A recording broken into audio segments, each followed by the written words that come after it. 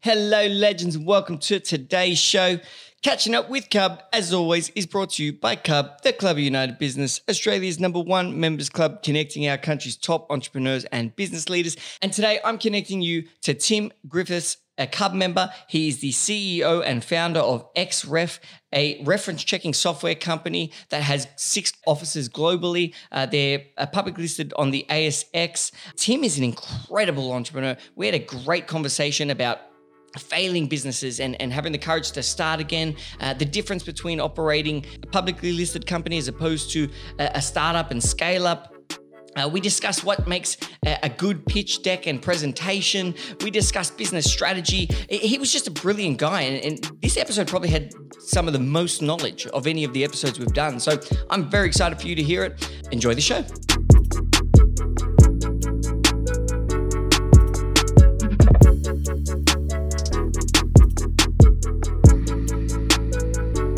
And we're live. Welcome to the show, Mr. Griffiths. How are you? Very well, thank you.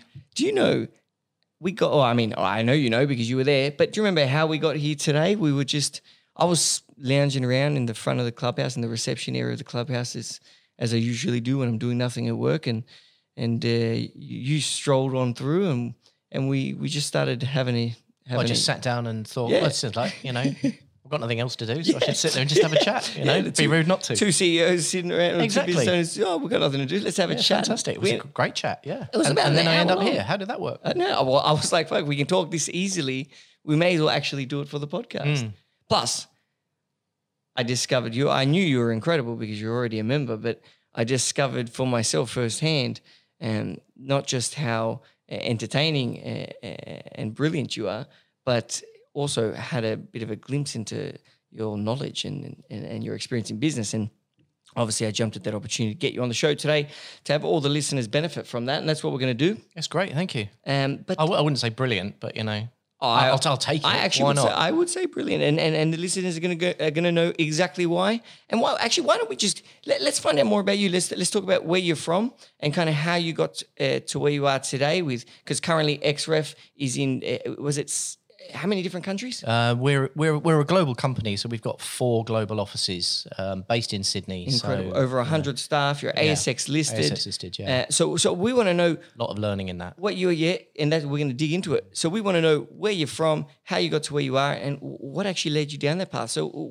why don't you take it from there? Well, I suppose I've taken a very, well, I don't know whether it's unconventional, bearing in mind some of the people I speak to at Cub, but, I'm the classic 16-year-old that left school because didn't know what they wanted to do. So made my mum and dad quite disappointed by the fact I'm leaving at 16 and go and get a proper job.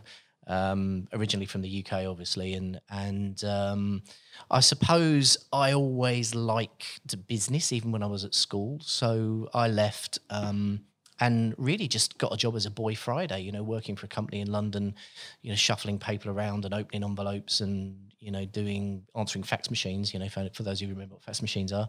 I actually don't. Yeah, well, there we go. There's another story. I'll train you on them. I used to fix them as well, but that's another story. And from there, I was originally from near Gatwick Airport. And I sort of got, about a year into it, I got fed up with the commute. Ended up working for a freight company in the airport, very much like yourself, and I was chasing people for money. I literally on the phone, chasing people for money, which is quite an interesting job because you learn a lot by picking the phone up and cold calling people and saying, you owe us money, give us some money. That was one of the most, because as you know, that I was a debt collector myself, and I reckon that's one of the, if you want to learn a lot about just about how to talk to people and how to work with people rather than against them, that was the job that did that. I think the other one as well is everyone should work behind a bar. Yeah. If you work behind a bar, you see the best of people and the worst of people. Okay. So I worked behind a bar and, earlier on and worked in a hotel and did silver service and all just stuff to bring money in. So immersed myself in this. But essentially I was working at this freight company. At the time they were rolling out this IT system, and I used to work in the evenings trying to pull all of the data that I needed to chase people for money the next day, and ended up sort of putting keyboards on desks and things like that. Thought I quite like this. So at the time, I left there after about a year and went and retrained in IT and data comms. and I landed a job with a company called DEC, who's no longer a company out there, got bought by ultimately HP. And I was a hardware engineer for 8 years. So I literally had a van and I'd go around and I'd fix systems. I used to fix ATM systems. How old were you at this time? Oh, I was like 18. So I did that from You're 18. still very young. Yeah. And can I ask, you mentioned... I only just had a driving license and they gave me a brand new car. Fools. And can I ask, you mentioned your parents were disappointed because you dropped out of school at 16. Were your parents in business? No, they weren't really disappointed. I suppose there's an element... No, my father ran his own business. Yeah. Very much like my it was father in your ran his own... blood. Yeah, I mean, absolutely. It was something that was accessible to you. It was. My mother was an English school teacher, used to teach English. And my father ran a printing business. And the sort of thing was that, in the late, I suppose early 80s. So your mother was the one that was disappointed with you as a teacher. Yeah. She still corrects my punctuation and English now. It's even worse. I'm picking up an Australian accent afterwards. But anyway, no. So my father ran a printing business. And we invented computers and things. Obviously, that went down the pan. Although now everyone's printing, COVID stickers. It's probably a great business today, but back then, 30 odd years ago, it wasn't. And I knew I wanted to do something again. But I wasn't ever going to be at university. I wasn't a good student. I was always the guy standing outside the school when headmaster walked past and says, "Griffith's outside the door again." Yeah, so I can relate to that. Yeah, exactly what I was. So I was just and I always liked people. So I became an engineer for 8 years, and then from that, because I had a background in technology, I went to go and work when I left there, I got made redundant, which was sort of good, took some money, and I was still, in my early 20s. And went to go and work for basically as a contractor. So I walked into companies that had systems, and I helped them build help desks. And what I'm very good at is taking business problems and fixing them from either a technical level or realigning business problems and putting technology in to help them, or just really, working out the analytics that needs to happen behind it. So I did that with, for a few years. And did you discover that you were good at that in that job when you were 18? No, I just discovered that I liked it, and I thought, well, I'll do what I like. Yes. I discovered I'm good at it. I mean, at the end of the day, I started as a junior engineer, and by the time I left, I had a team of, I was 24, 25. I had a team of like 15 engineers. I was Southeast of England support, and when big stuff happened, then I'd get involved. So, I mean, to be quite honest, that business made me the person I am today, because the first lesson, and I might be jumping around a bit, that I learned was they used to put you out with a senior engineer at the time. And the guy said to me, when you walk into a company, everyone adds value, from the receptionist to the security guard to the post boy to the EA to the typing pool, because they had typing pools back then. Everybody knows what happens in that business. And if you treat everyone as an equal, you'll understand what you need to do to get through business. And that stuck with me through day. Like, I will talk to absolutely everybody, because I'm genuinely interested in the value they offer to the business and what the business is, and everyone has a different slant on it. So, from that, walking out of a structured business and then into an unstructured, you're on yourself working, as a consultant or a contractor in businesses, you have to really, really hit the deck running. So that ability to communicate, the ability to ask questions, and the ability to very quickly assimilate information was paramount to what I did. And how have you put that lesson into your current leadership style, that kind of speak to everyone lesson? Because it's something that many great leaders have mentioned to me. One in particular comes to mind is Adrian Hondros, who's I met Adrian. Yeah, great guy. He is a great mentor of mine in regards to many things. Leadership is one of them. And when he was the head of the private bank at CommBank, he said to me he knew absolutely every single person's first and last name, and would speak to them about how their lives are going whenever he bumped into them. Everyone, and it's a bank, there's a lot of people there. So I guess I'm relating that similar to that. I suppose ish. I'm number one. I'm quite terrible with names, but I do tend to remember faces and hey, situations. Fatty, come over here. Exactly. Yeah. Oi, mate. Whatever. It works really well in Australia. But I think there's elements there where it's more around. Yes, definitely interested in the people. I am shocking with names. I've got ways around that. But I think that for me, it's just being genuinely interested in people. I always have been interested in people, from the point where, when I left that company, and then I got a phone. People ring me up randomly. I got a random phone call from a guy that said, "Listen, you did this, this, and this. We've got a great project in Luxembourg. Could you come and help us?" And I'm like, "That sounds like fun. Let's go and do that." He said, "Well, we need a team." I said, "I know 2 guys." So I grabbed these 2 guys. We jumped in a beaten up old Ford Granada and drove to Luxembourg, which is only a 5-hour drive from the UK. And I spent 18 months over there doing some specific technology around satellite launches for Sky TV across the UK. So, and again, I met a great group of people there that then followed me through, the rest of my career. And how do you think, you've obviously got a very technical brain. That's where you love that technology side, the analytical side. I'm a little bit geeky. Yeah, but that's cool. And what is, yeah, you are a geek. Yeah, that's all right. I'll take that on the chin. But what I was trying to say was, but what do you think are traits of people who are good with technology? Because it's a tough one, because I think there's, I'm a technologist, right? I don't code, right? I just don't. I can read it, I can assimilate it. It's just not what I do. I'm a solutions guy. So my forte, I suppose, is working really with companies that used to had issues, and I'd work at the board level because they'd have someone that said, "Oh, we're being asked to spend $2 million on this, but we don't know what it means." Or, our CTO's just left us. What does this mean? And I would essentially go in and de-risk it. So what I would do is take the business, what is business doing? What are your problems? And I can then sit and have a conversation with the technologists and say, what are your issues? And then what I would do is find what needed to happen. Is that almost like being an excellent CTO? You're kind of the head of technology. You solve the company's problems. But you can talk at a board by leveraging level, the technology resources of that company, the people, the whatever. Yeah. But it's not just the technology as well. It's also looking at the sort of the macroeconomic environments going out there. So you're doing almost like a full, what's your competitors doing? Where do you sit in the marketplace? Business strategy. Absolutely, business strategy. Strategy is the best way to put it, to be quite honest. But with a technological slant if needed. Yeah, well, I guess that's your special spice. Yeah, that's something. It's my geek spice. Yeah, you love the technology side. You'll throw that in there. So you're actually an excellent business strategist. Yeah, and you have a strength that's technology. Yeah. So you'd focus on that. Solutions and things like. So really, from these guys in Luxembourg, again, I get a phone call from a company in the UK, which is Sky TV over there, and that said, we've got these digital satellites that you help launch. Now we need to understand how to schedule TV across, 14 satellites and 64 channels, and we can only do 16 at the moment. We're putting a team together. Would you be interested? And I went, yeah. So I then came back from Luxembourg and I did that for a few years, and built a team around that. So I'm very much, and then had the great part of TV is you meet some amazing people and they're all mad as hell, right? The quirky people in TV is like the best industry to work in. I love my time in TV. Really? Yeah. I mean, I'd rolled it out across Sky News and VH1 and MTV, History Channel, National Geographic, all of these, Fox Kids and stuff, which was great.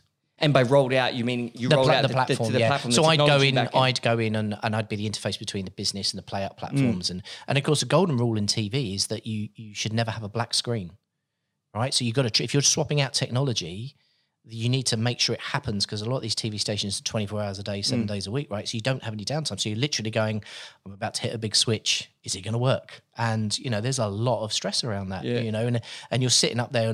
I think one of the best ones we had, well, worst actually, was if you download what needs to be on play out, it needs to go down like 8 hours before the systems play it out to air.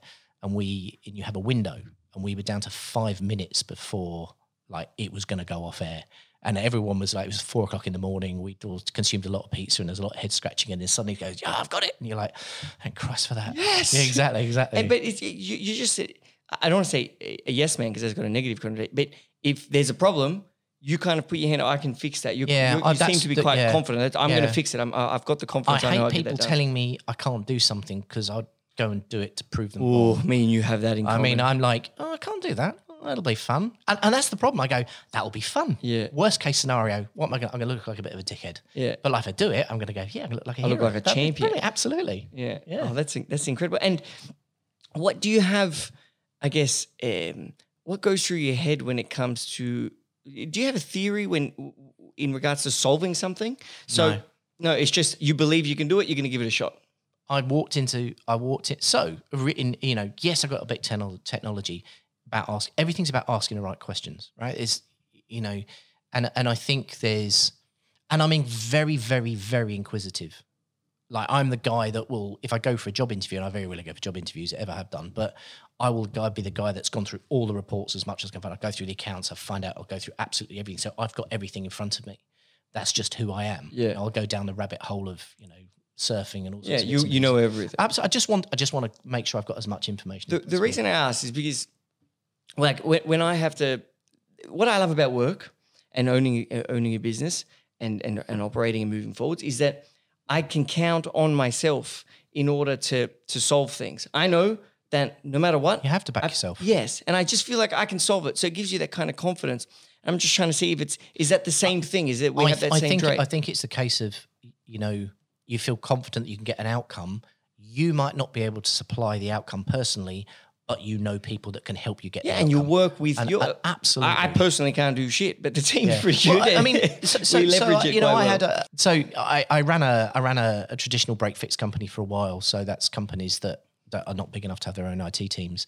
But what I was doing was getting these phone calls from random people going, can you come and help us do this? And because I'm like, I don't want to be beaten, I can do that. I get a random phone call from this guy. He's a buddy of mine I used to go to school with. And he was working for like a Regis, you know, like the shed. And he said, I've got this American company in here, and they're from the Valley. They're setting up a UK operation, and they've been trying for 4 months to get the technology working, and no one can get it working. And I went, And he said, do you reckon you can have a go? And I said, well, yeah, put me in touch with the partners. I put me in touch with a partner. He told me what the problem was. And I said, well, I reckon I can fix that. I said, I'll tell you what. I said, it's my wedding anniversary, right? I'll be there in 6, at 6. I said, everyone needs to stay. I said, if I fix it, you pay me double my day rate. If not, I'll walk away, right? So by 2:00 the next morning, I had it up and running because I needed to wait for San Francisco to run. And basically, from there, it turned out they were a large venture capital company called Benchmark Capital. So they're the money behind eBay and Cisco and Palm and a lot of these companies, and a bit of early Uber and bits. And I spent 6 years then working for them, because I think that, going back to what you were saying earlier, or in your podcast, it's like being the most intelligent person in the room. You need to find somewhere to go. Everyone in that company are multimillionaires. They've started their own businesses. They've done everything. And I'd reached a pinnacle where I didn't know where to go from there. So I thought, well, I could learn things from this. So I was sitting doing diligence on startups. So company would come and pitch to the partners to raise some money. And what I would do is basically see whether the technology or the company would do what they said it was going to do and help them scale it from there. So I did that for a few years as well. So I've sort of had that hands-on, hands-off, bit of, sitting on the right side of the table, wrong side of the table to do capital raising. And what's always driven me is that sort of ability to start a business and why people do it and ask those questions. And so you joined this venture capital firm. Yeah, I ran them. Yeah, I worked with them for. And so they're saying, hey, I want to invest in that fridge company over there. Yeah. Can you? And you would go in and check to make sure that fridge actually did what they were claiming. Does the light go on when you open the window? Exactly right. And because that's where your due diligence, your inquisitiveness comes in. Exactly. And does all that type of thing, especially to do with technology. Yeah. And so, okay, you're in Australia. When does that happen? So I came here. So I ran another business for a little while. When I came out of that, ran augmented reality, and then that was going really, really well actually. And then 2008 came, and then it all went tits up, because obviously GFC got there. And 1 minute it's got a business, and when you've got 2 large clients that owe you, the better part of £300,000-400,000, you're done. Mm-hmm. And at the time, my wife at the time was Australian. I had 2 young kids, and I literally said, if I'm going to be poor, I'd rather be poor and warm than poor and cold. So I got my credit card. I literally booked 4 flights. I had 6 weeks of accommodation booked, and I'm like, I've got to get over there, find somewhere for the kids to go to school, find a job, get somewhere to live, and that was it. But it's something beautiful in the way. Start again. But it's something beautiful in the way your brain just simplified a chaotic situation and just said, hey, if shit's going to be bad. Well, some people call it running away. I don't know. I don't think so. I mean, there is that element of starting fresh and starting anew. But I don't think was that how you were thinking about it? Or were you really thinking, hey, I'd rather be warm? I think, no, it was 2 elements to it. That there was a lot of pain in the UK when the GFC hit. And I had a lot of friends that were working in the US, and I could see what was coming across them. And it took a lot of businesses out. And I suppose for me, it was a new opportunity. I've always, I was quite lucky that when I lived in Luxembourg for those 18 months, but I've also, I worked in Amsterdam for 6 months. I worked in Brussels for 3 months. I worked in Paris for 2 months. So for me to get up and go and do something in another country has never been a problem. To take the whole family and go, I don't know what I'm going to do when I get there is a different matter. Yeah, it is. And I mean, I experienced that as a child. My family moved to Paris, as you know, and even as part of the family, not even in the decision-making part, just the part that has to follow the other ones around. That is a big deal. So what you did, but I think it's one of the best things. It was the best thing that ever happened to me, and I would imagine it's probably the best thing that's happened to your kids as well. I think it's, this is a great country. I know now it's the best country in the world. And can you tell us about your personal pain when the GFC happened and obviously you lost the business? What was that feeling? I wouldn't say despair. It's not. I'm natural. I'm quite an emotional person myself. I sort of I invest myself in something that I believe in, and I think when you just get these big companies ring you and you've worked your butt off to deliver something, they go, yeah, sorry mate, we can't pay you. You made like a £40 million profit last year, you bastard. And then then the house goes, and then all the other bits, and I suppose there's an element where I try not to dwell on it. I try not to dwell on it all the time because I want to go forward. I would say though that even today, sometimes I wake up and, in the middle of the night going, there's a little irksome about it. In terms of circumstances. Circumstances. I don't dwell on it, but I do think about it every now and again. But for me, I suppose I look at it as an opportunity, and what a great country to bring your kids up in. So my kids were like 5 and 7 at the time. So and really what you did was you found the positive. Shit situation, shit everything, and somehow your entrepreneurial brain found the positive. Well, you just do what you got to do. Yeah, and that's the difference between a winner and a loser. Shit happens. There's a lot of bad shit's going to happen to you in your life. Absolutely. To everyone in their life. And you either find the positive or you don't. Yeah. And anyone can find, there's always a positive, but you got to look for that. A lot of people find the negative and they have to hit the bottom and then they come back up easier, the other side. but it's easier to find the negative. Yeah. It's easier to find. So everyone can find the negative. Do you want to be everyone? Or do you want to be the 1% that actually can find that positive? Yeah. And that's what the difference between someone that keeps progressing and someone who doesn't. Business is basically a bunch of negative shit that happens at a time. Yeah. And if, as the leader, you're able to find the positive in each negative, so each time you'll go further. And everyone else, eventually, it's like doing hurdles. You're running and you jump the first hurdle, you jump the second hurdle. The more hurdles you go, the less people are able to make that amount of hurdles. They get tired and trip over, fall and die. And you keep going.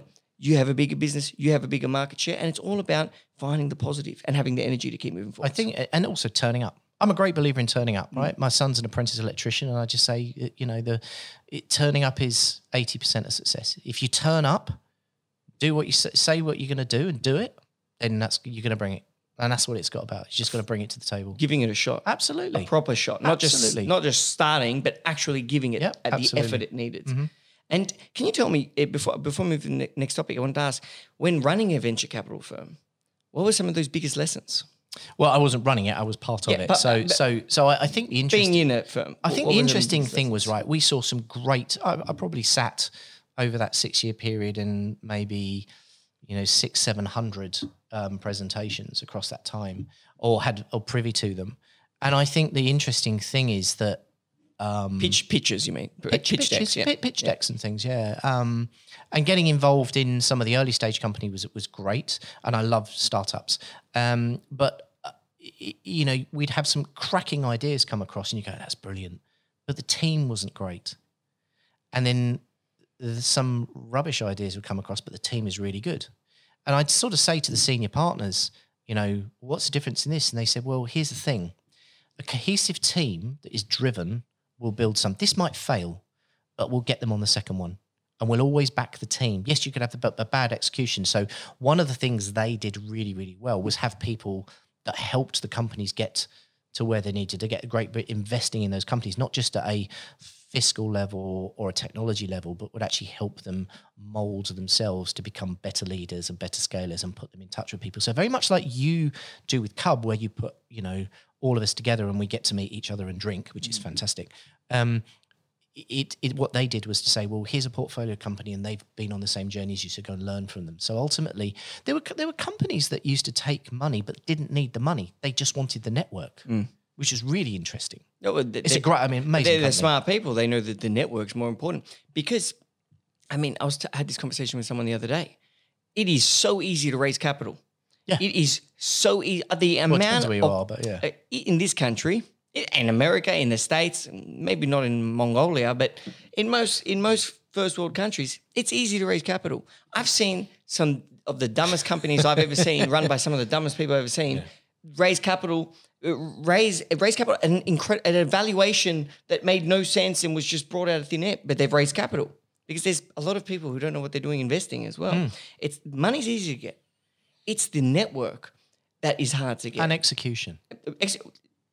Execution comes after anyway, but having a good network is going to help you execute better anyway. Money is not. Money is going to help you execute poorly. I actually think one of the things that hindered Cub at the start was that I had too much money? Started with more money. Yeah. I think it hindered me. It's interesting, isn't it? Yeah, because I wasn't as smart with the money, as simple as that. And because Cub was cash positive very quickly because we always sold very fast.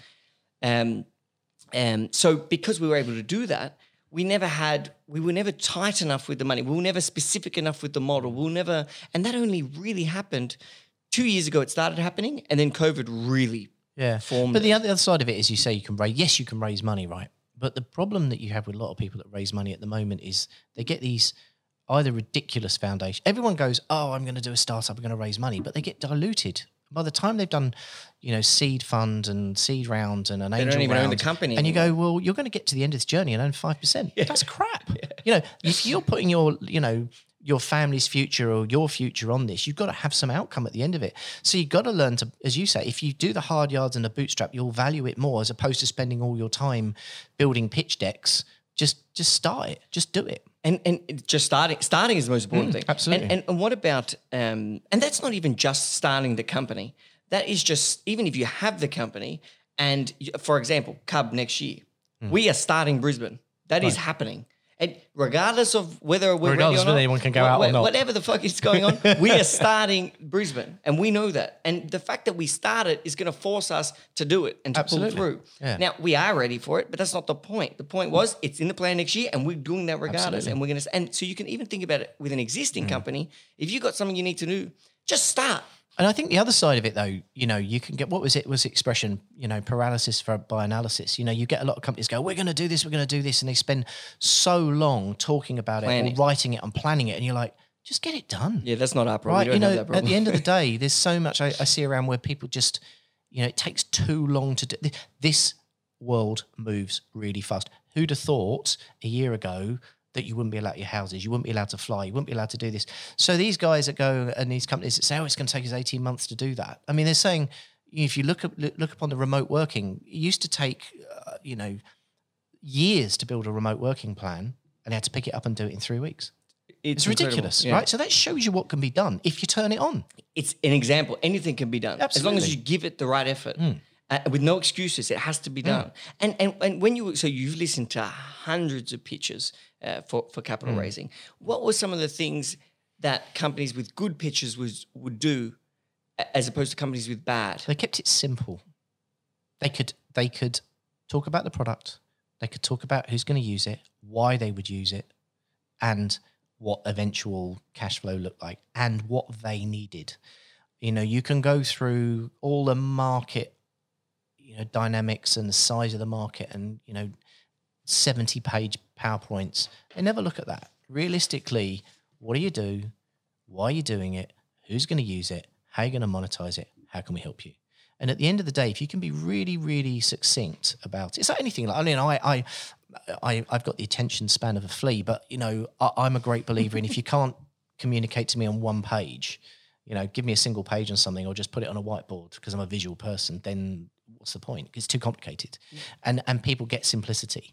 I fully agree. Everything is simple. Simpler the better. And so XREF, I Yeah. want to get to that because you're in Australia. You got here 2008. Yeah. You started XREF 2010. In 10? Yeah. So you started 2000. So 2 years after this. Yeah, no, And so- so why did you start? How did that happen? Right. So when I landed, didn't have a job. So I thought, well, I've got a wife and 2 children, so I better go and get a proper job. So I landed a job working with a courier company. Again, never worked in couriers, knew nothing about transport, knew a bit about the tech, and they were running through some issues. So I spent 2 years helping them. Basically, I did an office move. I did a complete rebuild of their platform. I rebuilt all of the devices for the courier fleet, and helped them launch another new part of the business. And then from that, I then went and I thought, well, I've done my 2 years. Everyone's getting a bit settled now, and I went back to doing what I was doing. So, Well, your current business partner now was working at a large recruitment firm. Correct. So when I came here in 2008, as I said, I got a proper job for a couple of years, and then at the end of that period of time, we would meet every month, and he'd ring me and say, you know, I've got a company that wants this type of skills, and I'd sort of give him ideas on what to say, or questions to ask, and ring back. Okay, I said, okay, you know, that's a skill set you need. And were they technology roles? They were sort of And that's why technology he was roles, sort of asking you? CTO, CIO, sort of board level roles. And eventually, when I was ready to leave, he said, "Well, you know, I think I'm going to get you a job." And I said, "Well, okay." I said, "I'm going to do my own thing anyway." So he'd ring me and say, "There's a company here, they need this, this, and this." And I go, "Well, I don't really understand that. Why don't I go and talk with the board and or the management team?" So I'd sit with the management team. I'd map out what they needed. I'd go back to Lee and say, right, you know, they need these skill set. And invariably, I probably don't have that skill set, but let's find someone that does. So I sort of became that BD for him. So I'd go in and say, they need a CTO, but actually they needed these type of skill sets. And I put them in, and I might manage them over like 1 day a week or something like that.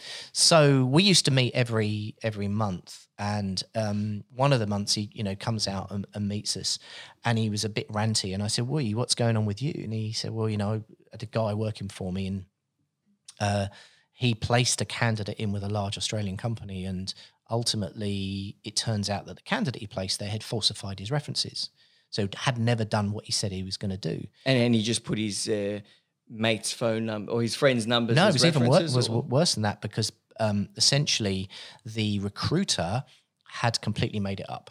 Hadn't even contacted the references. So he'd made it up and then put them in front of it. So he'd spent his morning recovering the account, and then obviously, you know, the guy then exits stage left. And then, so we had a, you know, customary lunch. Wait, so the recruiter that was trying to place... Had placed a month made before. up the references. Correct. So not the person that wanted the job, the actual person that worked at the recruitment firm.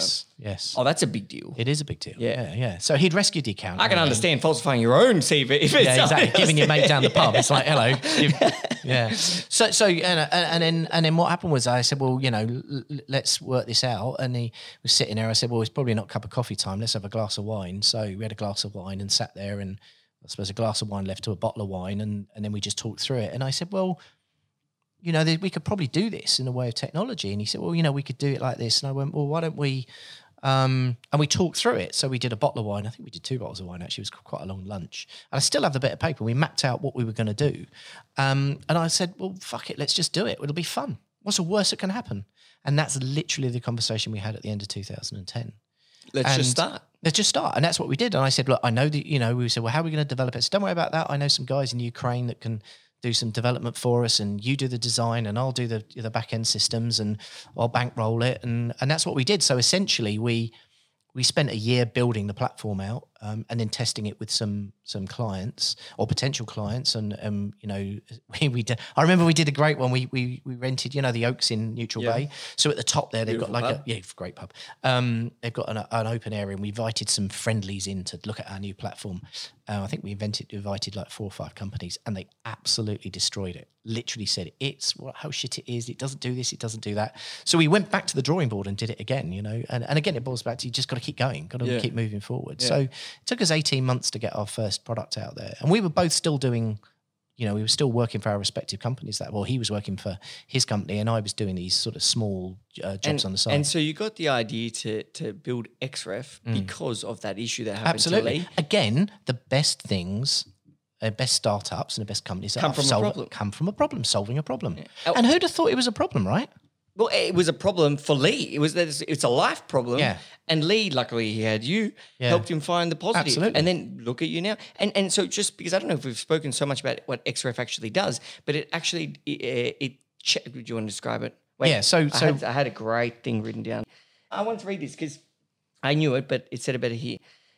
I can't say it. No, but I want to do it. Okay. XREF is a globally It's easy for you to say. Yeah, reference checking software. That's what it is. It's a reference checking software. So it's pre-employment referencing. So when you go and get a job and you change your job, typically someone will pick the phone up, traditionally pick the phone up and ring one of your ex-employees to say, did they do the job? Were they any good? Were they a total knob or, and things like that. And invariably what happened is Bob would give his mates Johnny's down the pub and you never know who it is because everyone lives on a mobile phone, right?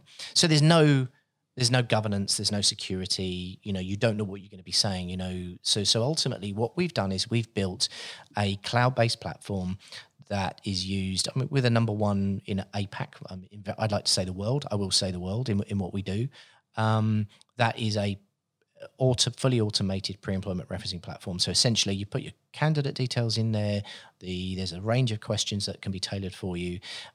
It will then go to the candidate. Candidate will enter the details for the referees. The referees will follow the process. And we've got a big fraud algorithm that sits over the top of it to tell us, whether it's been trying to be gamed, and a range of stats that sits over the top of it to look at sentiment and level of usage and word count.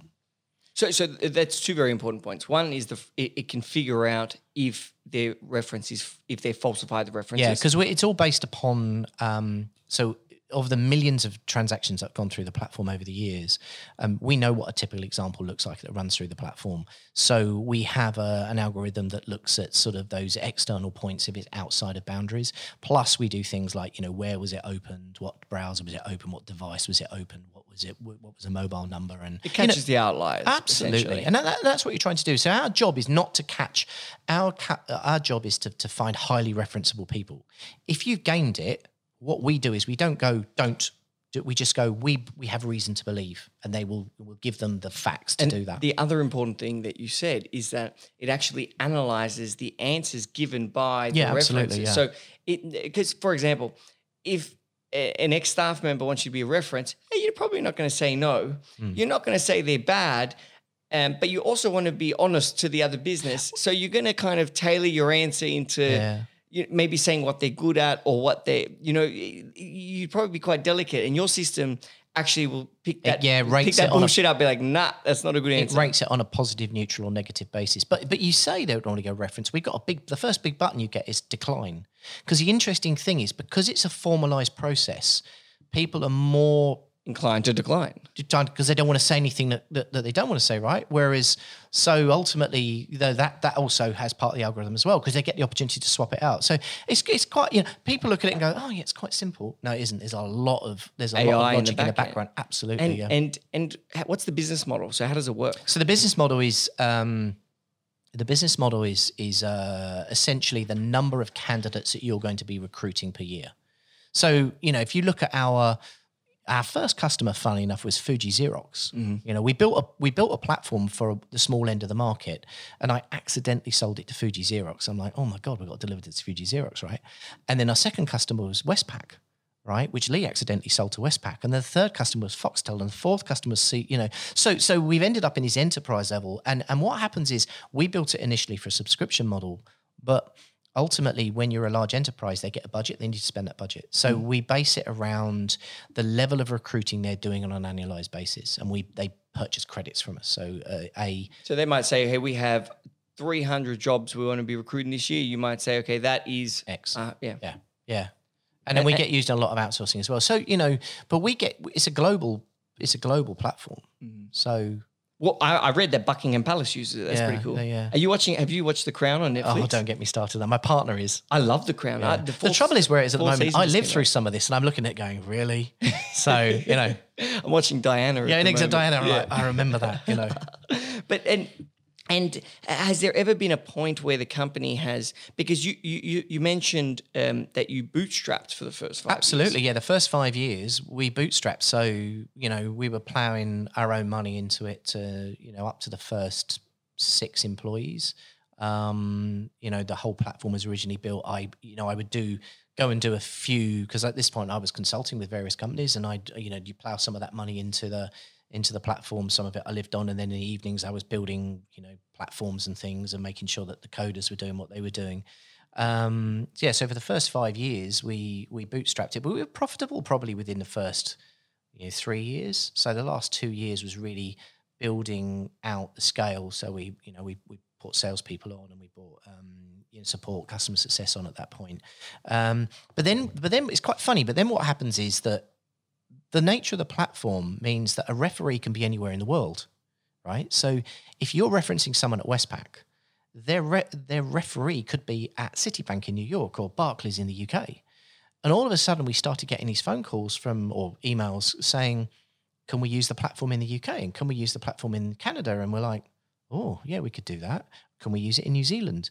So we ended up building a New Zealand version, and then we built, we put some Zs in it for the US and things like that. But the problem there is that you end up with an opportunity, but the level of opportunity in front of you outweighs your cash flow. So you have to look at funding mechanisms, right? And that's why you listed. Exactly. So what happened was, it's quite interesting because we were a profitable Australian company, and we were doing a fair bit of revenue at that point, but we knew we needed to go global, right? We knew we wanted to go global. And if you go round angel funding, right, you might find one high net worth individual that put an amount of money into it, but it doesn't scale, right? Because ultimately they'll put some money in, the valuation is this, and you'll still need to go and raise money to get to the next stage. Secondly, when you go to the VCs, a lot of the value in the VCs, if you're not taking the money, is their network. Well, we had, AMP and Westpac and New South Wales government and, Foxtel and, we were in the top end of the market there. So we had a good network. So we didn't sort of need connections. We needed capital. But we also knew that we would need to go globally. And we had, because we were sitting at the enterprise level, and my background is big enterprise, we wanted to do things like enterprise level security, logins, business reports, things like this. So I'd worked in one of the companies over here. I'd raised some capital through an ASX listing because they wanted to buy a company and they were already public. So I raised some $3 million by a roadshow and pulling some cash in for them to do that. And I happened to know some brokers, and I said, well, there is another way of doing this. And it gives us a scaling funding mechanism. But secondly, it forces you to grow up, because if you're a public company, everything's open world, right? Like you can look at our accounts and you know that the insurances are in place. You know that there's director insurance. You know the fact that there's fund, there is capital there. It's not just a couple of guys that have got a server in a garage somewhere, right? It's a proper company with the governance that's over the top of it, which was important for us as we began to scale. Well, what I love what you said is you looked at all the different options and the values each of them give. You didn't need the private investors because you're already profitable. You didn't need the cash to get profitable. You already were that. Yeah. So the private investors you didn't need. You didn't need the VCs because you weren't looking for a network. And also we were too far advanced for them because what they wanted to do, what they like doing is taking money in the early stage companies so they can take a bigger chunk, right? 100%. And then you looked at listing the company, and not only would that give you the amount of money you needed to scale, but it also gives you that social proof, that legitimacy where these big companies... You have to grow up. Yeah, but it's that legitimacy. If I'm a big company and I'm dealing with a publicly listed company, I'm going to feel more confident dealing with you than I am a private company. Yeah. Unless that private company has been owned for 100 years and it's that type of company. Yeah. And you chose the one that was best suited to you. And I think that's it just depends what's best suited. Absolutely. I mean, it was a... it wasn't a 5-minute choice. I mean, it was of course not, but that was the choice. Yeah, and the other thing I wanted to highlight was that that just do it, problem solve, find the positive attitude that you keep talking about. That literally just ran through the company from the very start. For example, their first model sucked. Your client said, when you first showed it at the Oaks, they didn't like it. No. You used that to your advantage. You changed it. You thought it was going to be a subscription-based business model. Yeah. It wasn't. It ended up being buying credit. It ended up being basically... The funny thing is the subscription model is coming round again now, you see, because things are changing in the world, right? Yeah. And you're finding that now too. And you thought there were going to be smaller companies, you got bigger companies. Then you realized your marketing was actually the people were being your references. Yeah. So you found this new marketing thing and you're like, oh, wow, that's great. Let's go down that. The best marketing of the platform is the platform itself. And that's my Because point. what happens is it goes out to a reference and they can go, this is great. It's so easy. I want to use this. Exactly. It's incredible. It's really cool. And you just kept following the river down to the ocean. You just kept following the stream. And sometimes you have to just go with the flow rather than try to dig out a new river. You don't want to be the salmon going up the top to die, to be quite honest. I'd rather surf down. I want to get on a boogie board and just float down the river. That's totally awesome. And what are some of your biggest lessons when it comes to being a publicly listed company? I think it's quite interesting because we did a reverse listing, right? So we didn't do a front door listing. So explain. So the front door listing is where you actually list a non-listed company. Yeah. So it's a non-listed company, but you basically go on a front door listing, which means you go out and find investors and you produce a prospectus and you essentially become a brand new company going onto the ASX.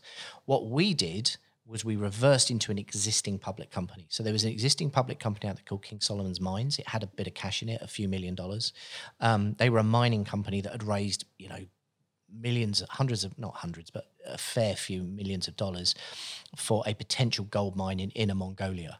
So essentially they'd raised a load of money, they drilled some holes, and then about 5 years later they've gone, actually there's no gold there.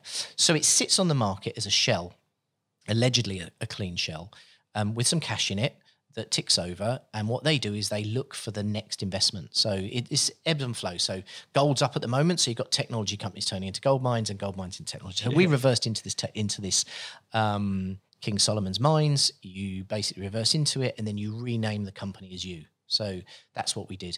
The only problem with it is obviously it's slightly, you have to clear all of the other stuff out. So once we listed, we ended up owning, a gold mine in Inner Mongolia, and I had to get all of the drill holes capped with 1 meter square concrete, and then pay the guys to make sure there was no, diggers left there. And then I had to sell the tenement back to the Chinese government for $1.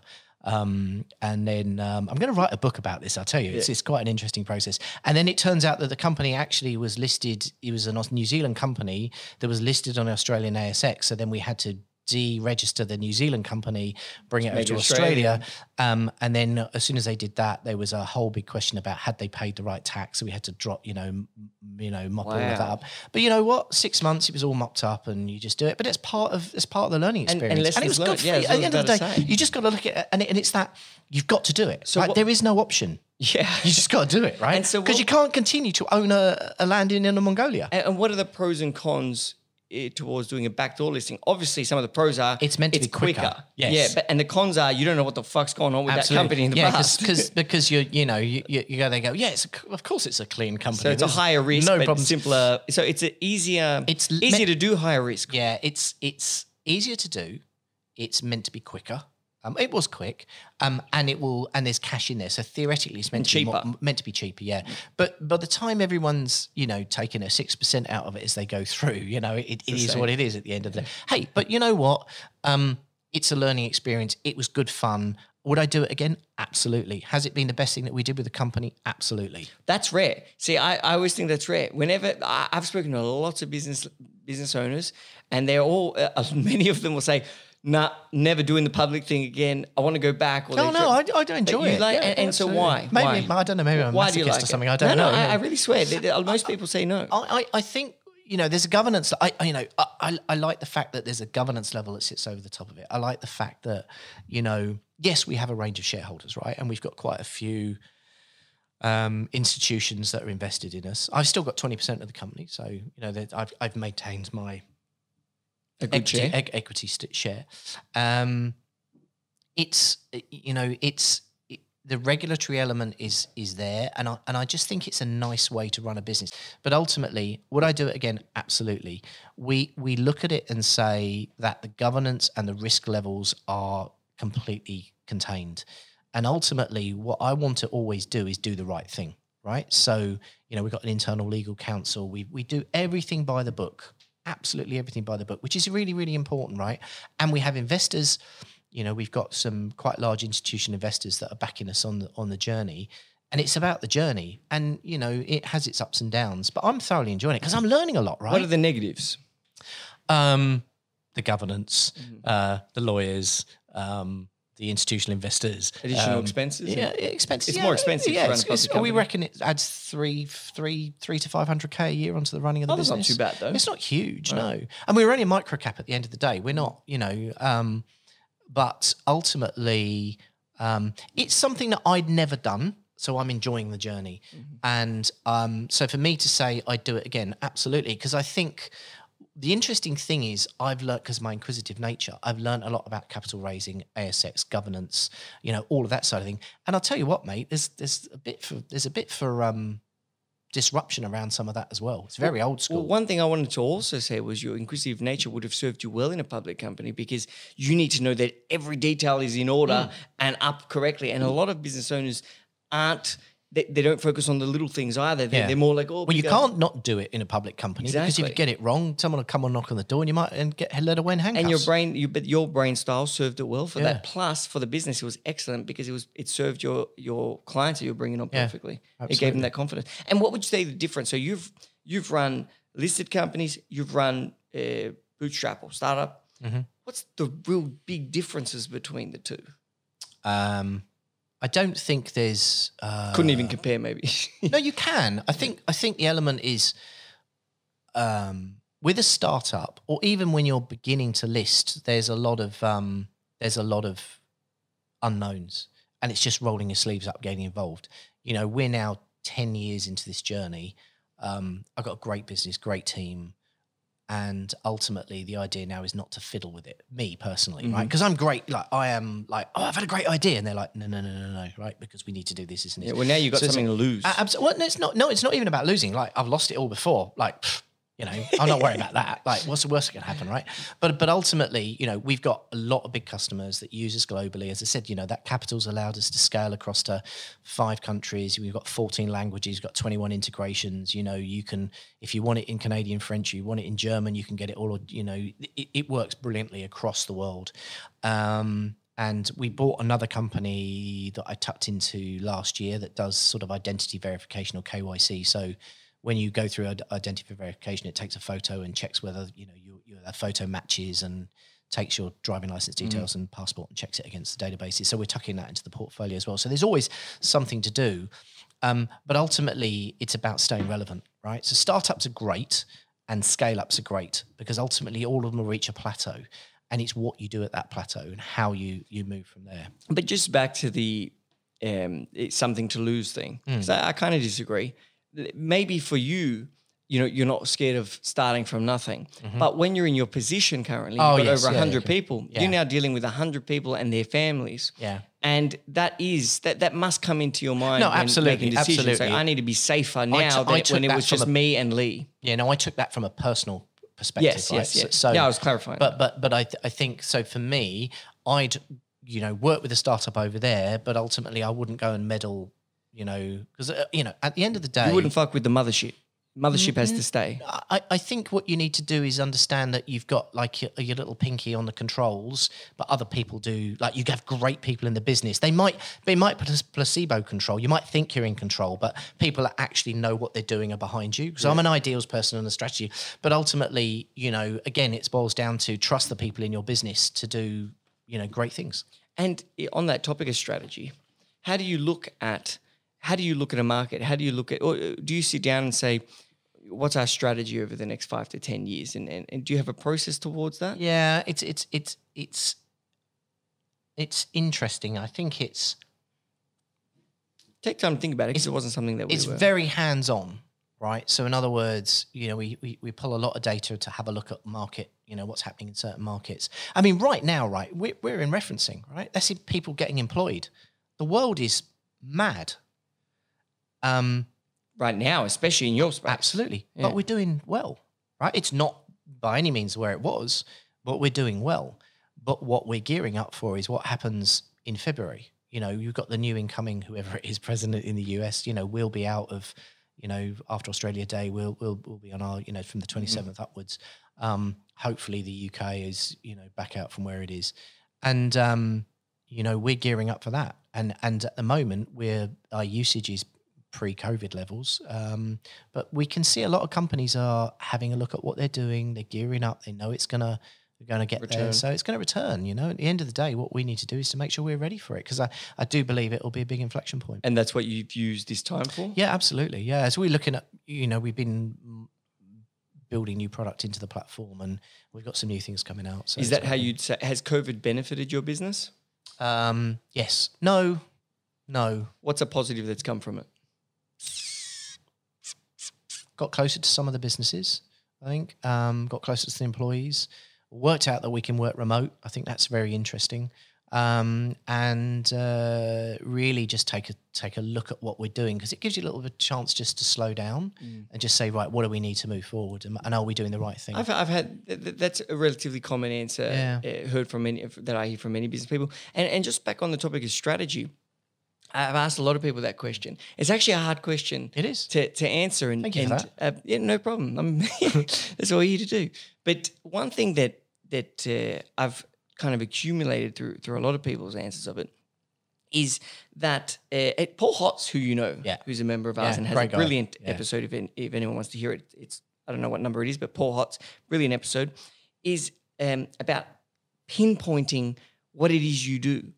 If finding it, because when you really focus and pinpoint on exactly what it is you do, you look at the market in order to choose that. Absolutely. So you choose something that's different, that's kind of yours, and then you hammer that home. But I think it's not about taking everything, because everyone says, let's launch in the US, right? But what they don't realise, the US is 52 different countries, right? And if you say, let's say you went to Texas, right? There's 25 million people in Texas, right? It's got the largest healthcare. We're very strong in healthcare. So if you went to Texas, looked at healthcare, said, we're going to do that, start there. Right? Because ultimately it's a pinpoint of what you can do. And if you get it wrong, what's going to happen? But hammer that. So find that pinpoint, whether it be your purpose, your service, where you're doing it. It doesn't matter, but pinpoint it. Because when you pinpoint, you actually have a point of difference, because you put your pin where there's no other pin stuck in the table. Yeah. And so you find that point. Then you hammer that thing home. You hammer that. You just go to town on that pinpoint. You use that for your marketing. You use that for where you're offering the service. You saturate that, and then do you expand? And expansion may be. You see that with startups. At the end of the day, they come in. And I work with a few startups. It's the passion and drive behind it. And they want to make a difference, and they want to do.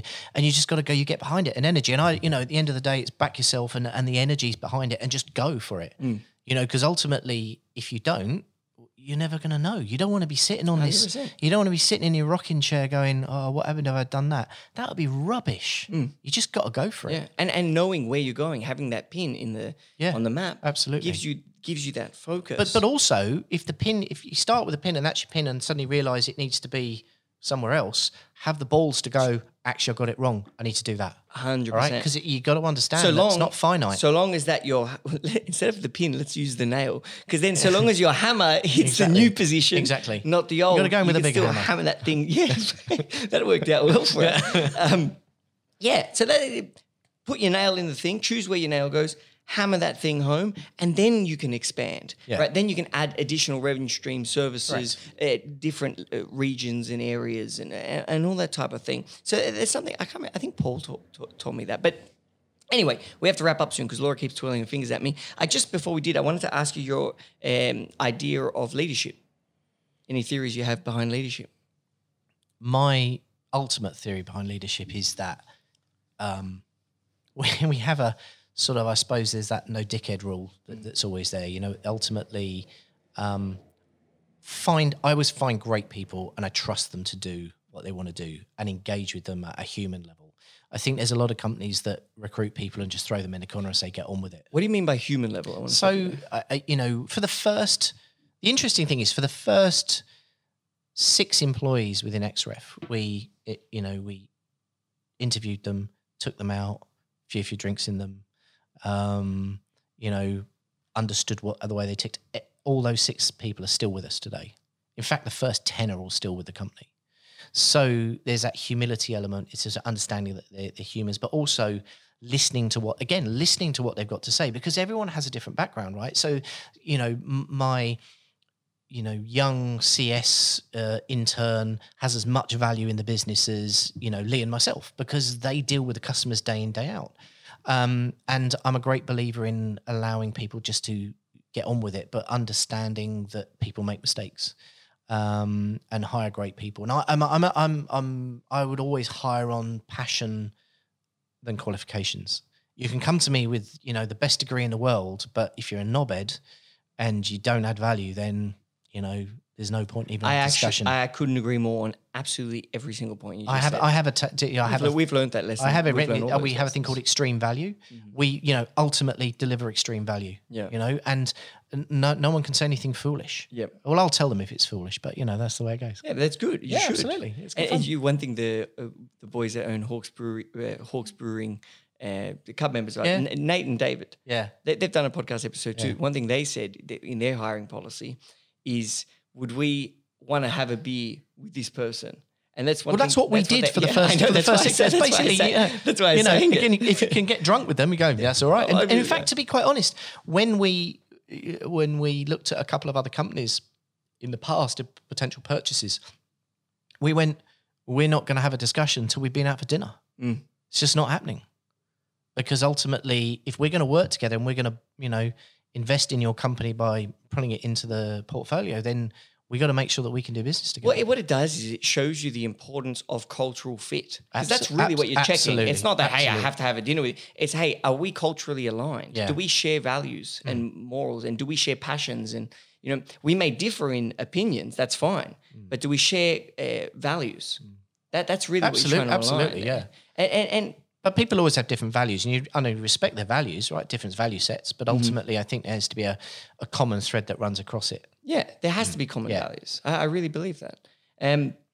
Cool. That was a fantastic conversation. That was enjoyable. Yeah, that was mad. Let's wrap up. Why don't we? I want to do two things before we do.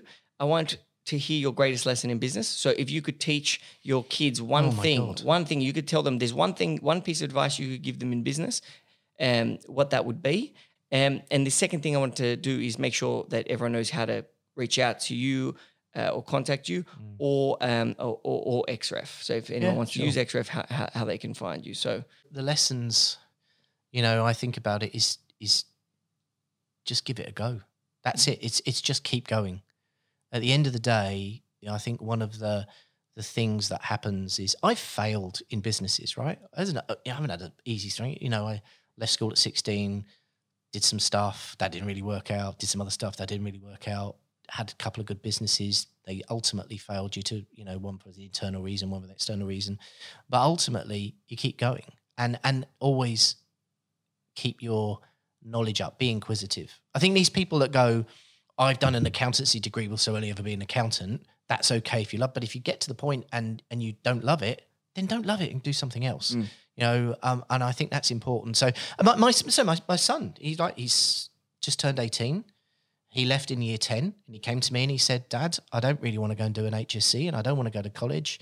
I want to become an apprentice electrician. I went, brilliant, go do that. Whereas I'm fully supportive of that, because at the end of the day, it's a trade and that's what he wants to do and he's passionate about doing that. But ultimately, I think there was some friends around there that said, well, you should go and do an HSC, you should go and do. I'm like, why? Follow your passion, and ultimately don't be scared. Just do it. Well, I love that, and that's probably the most important lesson everyone could hear now. It's just say yes. Just keep going. Absolutely. Just keep jumping those hurdles. Absolutely. Keep going down that river. Keep swinging that hammer. Exactly. No, that's probably the best lesson. That's the best. What was lesson the other question? I can't remember. What was it? What was the other question? Oh yeah, it was how can everyone reach out to you? So what's the website? Oh, so it's very simple. xref.com. xref.com. xref.com. xref.com. I'm Tim at xref.com, and you can get me through you LinkedIn. guys at Cub. LinkedIn, reach out to Cub. Awesome. Mr. Griffiths. Fantastic. Thank you. Thank you so much. That was incredible. Yeah, it's been awesome. Brilliant. Thank you, everyone. Hope you enjoy the show.